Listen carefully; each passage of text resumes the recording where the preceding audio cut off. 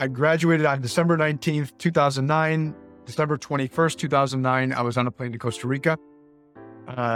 And when I arrived, because he was living in the hotel that he had bought, and he was going to be building all these other buildings, and I was going to be the project manager for all the construction that this guy was going to be developing in Costa Rica. I show up to the hotel. I've told, my family, my friends, everyone back in the States, like, love you all, graduated college, I'm moving to Costa Rica. Show up to the hotel, and I see the woman who's behind the desk, which I saw a few weeks prior when I was there just to visit. And I go, where's Mike? I'm here. And she goes, no one told you? Like, what are you talking about? Mike died 2 weeks ago. And I didn't have a contract in place. I didn't have anything. And I had, I think, $1,200 to my name or whatever it was at the time. It was not much. And she goes, I'll let you stay here tonight, but after that, I have to start charging you. And so what I thought was a plan was completely gone.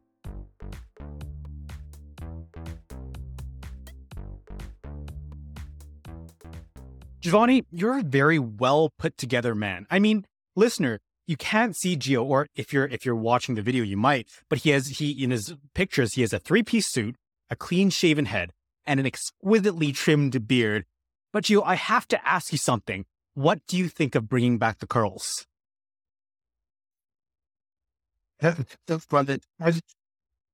I love the question because I have, probably this happens now a handful of times a year when I'm working with medtech startups, and the CEOs who I had a phone call with, a Zoom call with, whatever it may be, they'll send me the link or they'll send me a screenshot and be like, what is this? And it's me with all those curls on.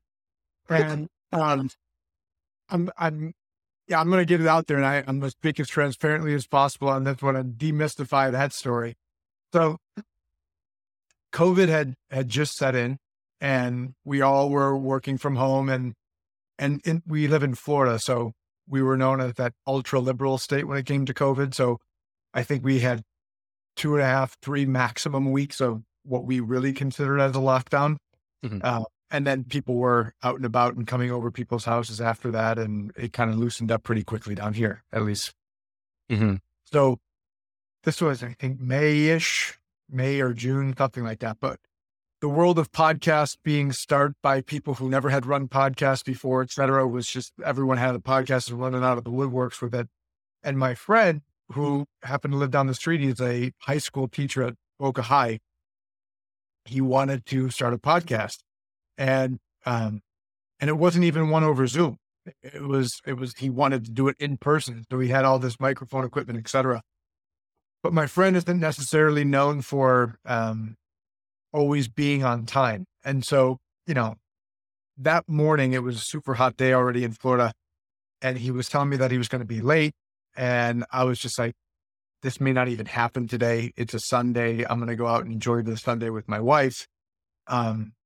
And so it must have been June, and it was super hot out. So we started walking around, and it was a beautiful day, walking toward the beach and stuff. And there's this beer store, and I'm like, hey, let's go grab a few beers. And we went in there. And so, beer plus hot heat and sun doesn't always equal the best idea. And so I get back home, and it's just like a Sunday afternoon. I'm feeling great. I can answer the questions. I know what the questions are going to be. It's just going to be about life and inspiration and all that good stuff, which I believe I pulled off. But before you even came over to the house, I'm bald. So all of you who can't actually see me right now, and if you do see me on the video, wherever you're listening to this podcast, you'll realize I'm bald. But if you can't see me, I am bald.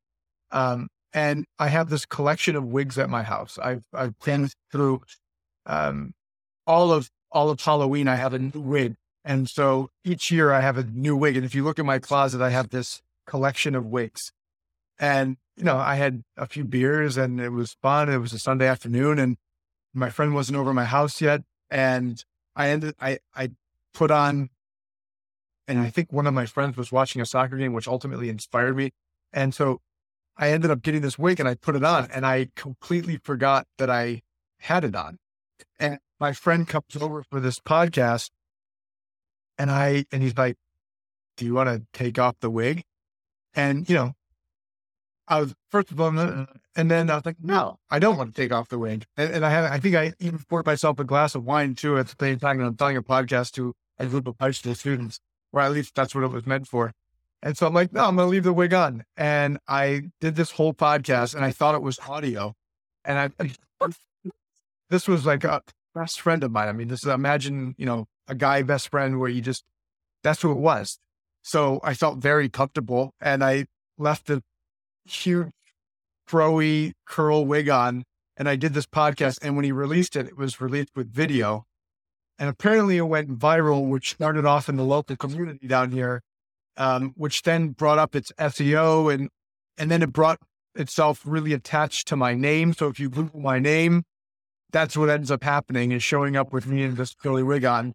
And now I have medical device CEOs about a handful of times a year screenshot me in a curly wig saying, is this you? And is this actually the person that I'm working with? And that's my story. So, I have to admit, it's a magnificent wig. It is a magnificent wig. I mean, if I had that much fur above my shoulders between my beard, and once again, if you can't see me, I do have a big beard. I just have a bald head. If I had that magnificent wig as real hair and my beard, I would be the furriest caveman out there and I would love it, but I don't. Well, I mean, I just have to look forward to maybe future times where we run together where you may or may not be wearing that wig. And I really hope you do. But listener, back on track. My name's Jeff, and I'm the host of How It's Med, the podcast where we chat with people who are shaping the future of healthcare. Here we learn about the stories and secrets of the amazing people who are making it possible for everyone to live happier, healthier, longer lives. With me today is the magnificently non-wigged today, Gio Lauricella, co-founder and managing partner of Lifeblood Capital. And you've interviewed quite a few founders. So Gio, how are you doing? I'm doing excellent. Today's a good day. And I had so far amazing conversations with significantly smarter people than I, which is what keeps me going, and nothing to complain about. Today's a good day. Awesome. Well, I'm glad that you're in a great mood because there's plenty that we got to deep dive into today. So, I mean, just to go straight into it, you're basically the guy who finds people and money for companies in health tech. But you weren't always Mr. MedTech, again, referencing one of the podcasts that you've been on. In fact, you started in snowy Buffalo, New York. So what brought you down to Florida? Snowy Buffalo, New York. So I was born and raised in Buffalo. And my first day of high school, they gave this big inspirational speech where they said, you have this next 4 years ahead of you and it's yours to win or lose. And whatever you do with this next 4 years allows you to know where you can go after that. And if you get a scholarship to a university or you decide to get accepted into a university, it could be anywhere. And I was like, I can leave Buffalo. And so it was just my mission and goal. I put my head down. I mean, I was always a partier, by the way, but I was always that guy who could straddle both, where my best friends were the all constantly in trouble people. The ones that constantly tested their parents and the school system and all that. Those were the people who I hung out with. But the pocket protecting nerds, 4 eyes, people who had pencils in their front pockets, all that stuff. That's who I hung out with from the morning until I got back on the school bus. And so I could actually structure both groups pretty well. And I always loved school. I mean, I loved partying, but I actually genuinely did love school. And so I just made it my mission that I was going to leave Buffalo at the end of the 4 years, and I had an opportunity to get out. I will tell you, for all those who may either have a connection to Buffalo or currently in Buffalo who are listening to this or watching this, I never looked back when I left Buffalo for years. I went down to Miami and I didn't come back. But what I will say is I have now since visited Buffalo and my family's still there. I mean, my immediate family's still there. And I have never had more of a profound respect for Buffalo, New York. And if you ever go there, if you're a foodie, if you want architectural history, if you want to see the Niagara Falls, I mean, I could tell you could avoid it for a few months a year. So that's an obvious. We get a lot of snow and it's pretty gray, not great winters. Amazing summers, gorgeous autumns. And, I have more respect for Buffalo now than I ever have. And it was a great place to be born and raised and a great place to go back to. Yeah. And I mean, you did eventually, as you are right now in Florida, make it out of Buffalo, New York. But you did a finance degree. But then I was looking at your LinkedIn and you got this conspicuous gap in your education between 2009 and 2013. And you told me this fascinating story of what happened during those 4-ish years off the air. Do you mind recounting some of what happened during that gap? Yeah. So graduated a semester early from university, did it in 3.5 years, graduated in December 2009, which I was down here in Florida. And, there has been, this is now January 2023. Sorry if I'm dating the podcast, if that's okay, but it's January 2023. And what I will tell you is, I moved down here in 2006, and Florida was really, really known. I mean, Miami was still obviously a city, but South Florida was known for either retirement or heavily based on tourism. Obviously, there's exceptions. There's societies that have existed down here for a while, but as a whole, there wasn't a lot of opportunity. It's not like the Bay Area that you think of, or now Texas or Dallas or Boston or Chicago or New York. But it was really like this tropical getaway where it was almost like snowbirds came in November, snowbirds left in May, and what happened between May and November was almost a lot of nothing. And so outside of Miami, at least, going north. And ultimately, graduating in 2009 during the height of a massive recession, depression, there was no opportunity for even college graduates. And so my last semester of university, I had a very, very good friend of mine who I'd known throughout all of my university years. And so he was an older gentleman and he was looking to retire and he didn't know how. I was a finance major, as you had mentioned. My last summer, starting in May of 2009 until I think the mid of August, right before I went back to my last semester, I locked myself in a room because my friend who wanted to look to retire had a guy who was a self-sustaining financial analyst and trader, self-taught. He was originally from China, actually. Brilliant human being. And that's how he made his living. He was just a day trader and made a lot of money doing so. And I was a finance major and I wanted to learn how to put my craft and my education to work. And he taught me how to read charts, financial charts. And I never really tried to do anything completely half-assed, to be honest, if I could say that on this podcast. So I'm either going to throw myself all the way in it or I'm not going to do it. And I'm very focused in whenever I do something. So I had nothing going on. I wasn't going back to Buffalo that summer. And I locked myself in a room in West Palm Beach for 2.5, 3 months.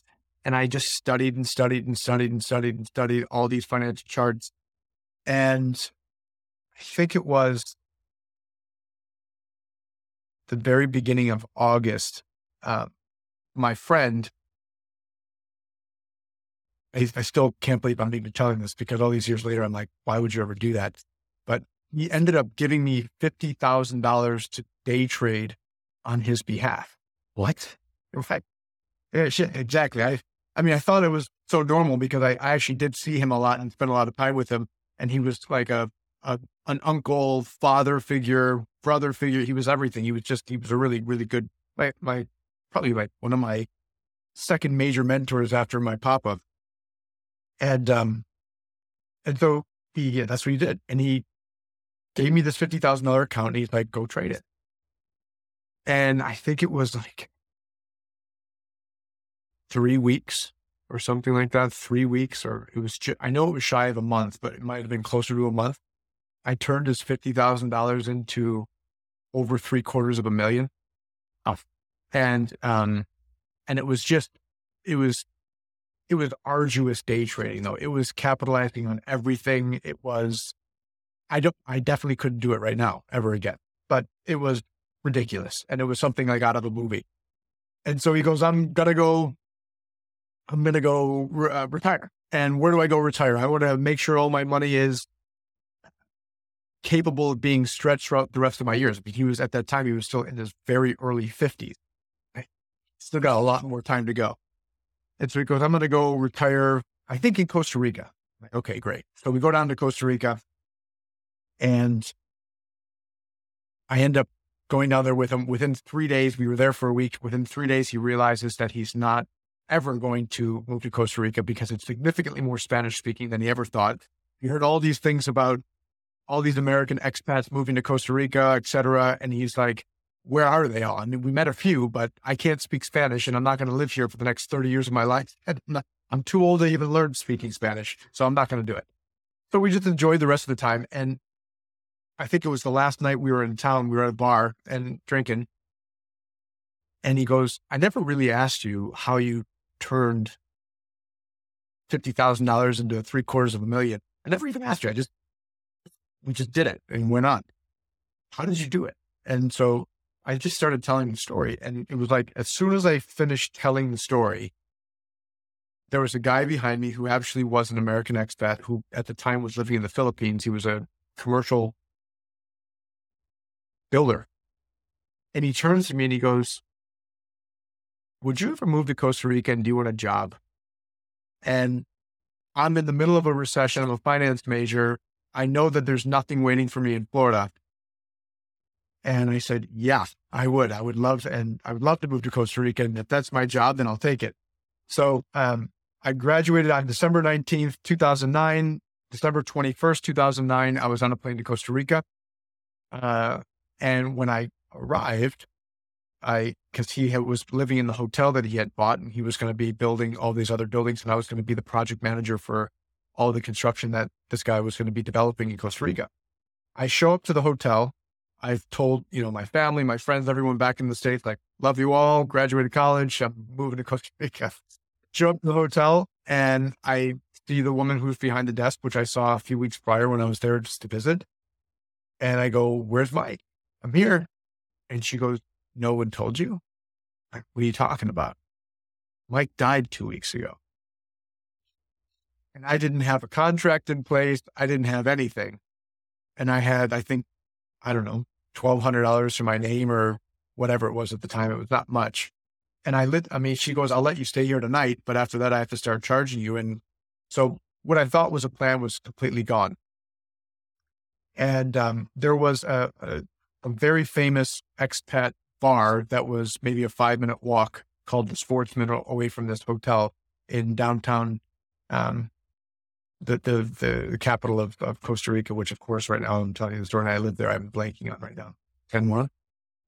I'm forgetting. Anyway, and I run into one of the guys that Mike, the guy who died, had introduced to me previously. And this guy was an expat from Seattle and he was running a nonprofit company living in Costa Rica. I think at the time it was already like 4 or 5 years that he was there. And I tell him this crazy story and he goes, I can't pay you, but I can give you room and board. I live in this place up in the mountains up in Heredia. And if you want to stay and have a job and I can give you experience, I just can't pay you and I'll even feed you. And I'm like, I'm not going back home. And this sounds like, at least like something to keep me here for a little while. Let's figure it out. I did that for 6 months. I showed up to work one day and it was an amazing experience, by the way. I mean, I got to travel all over Costa Rica. I got to meet the president of Costa Rica.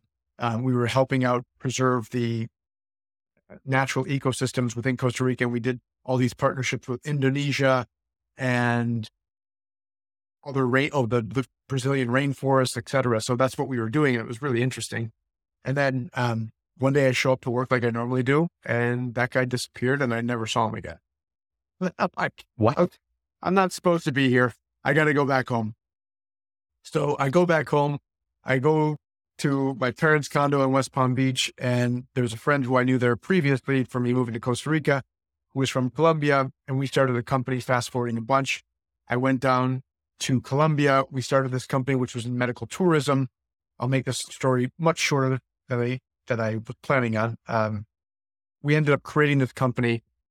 We needed approval by the Colombian health cluster, and it was like out of a movie.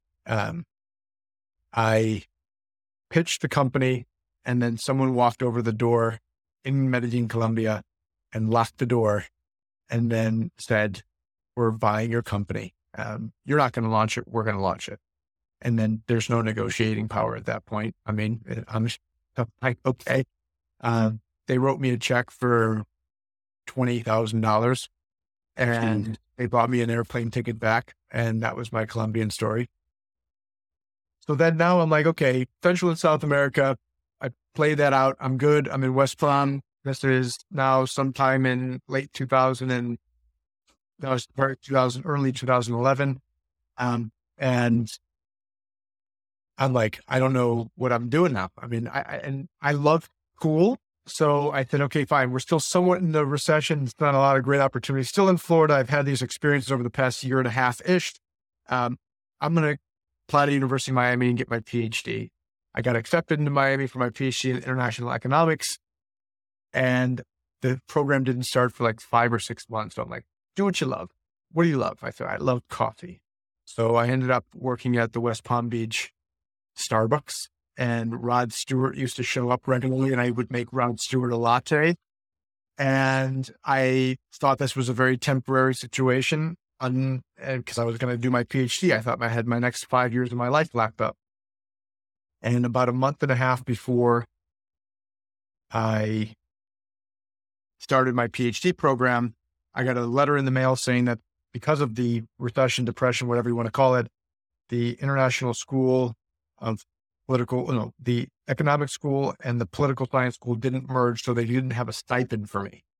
And I was more than glad to continue with my PhD, but I had to pay for it. And I said, I'm already in bachelor debt. Thanks, but no thanks. I'm going to now have to actually get a job. Speaking as candid and transparently as possible, I was now alone in West Palm Beach. I had all my options taken away from me, and I had a bachelor's degree, and I'm working at Starbucks and don't want to do that anymore.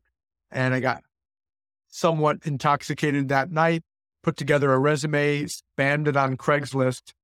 And the next morning, I got a phone call from my previous firm that I was at for almost 12 years. And they pitched me on what they were doing. It sounded interesting. I joined, and the rest was history. And that's how I joined the medical device industry.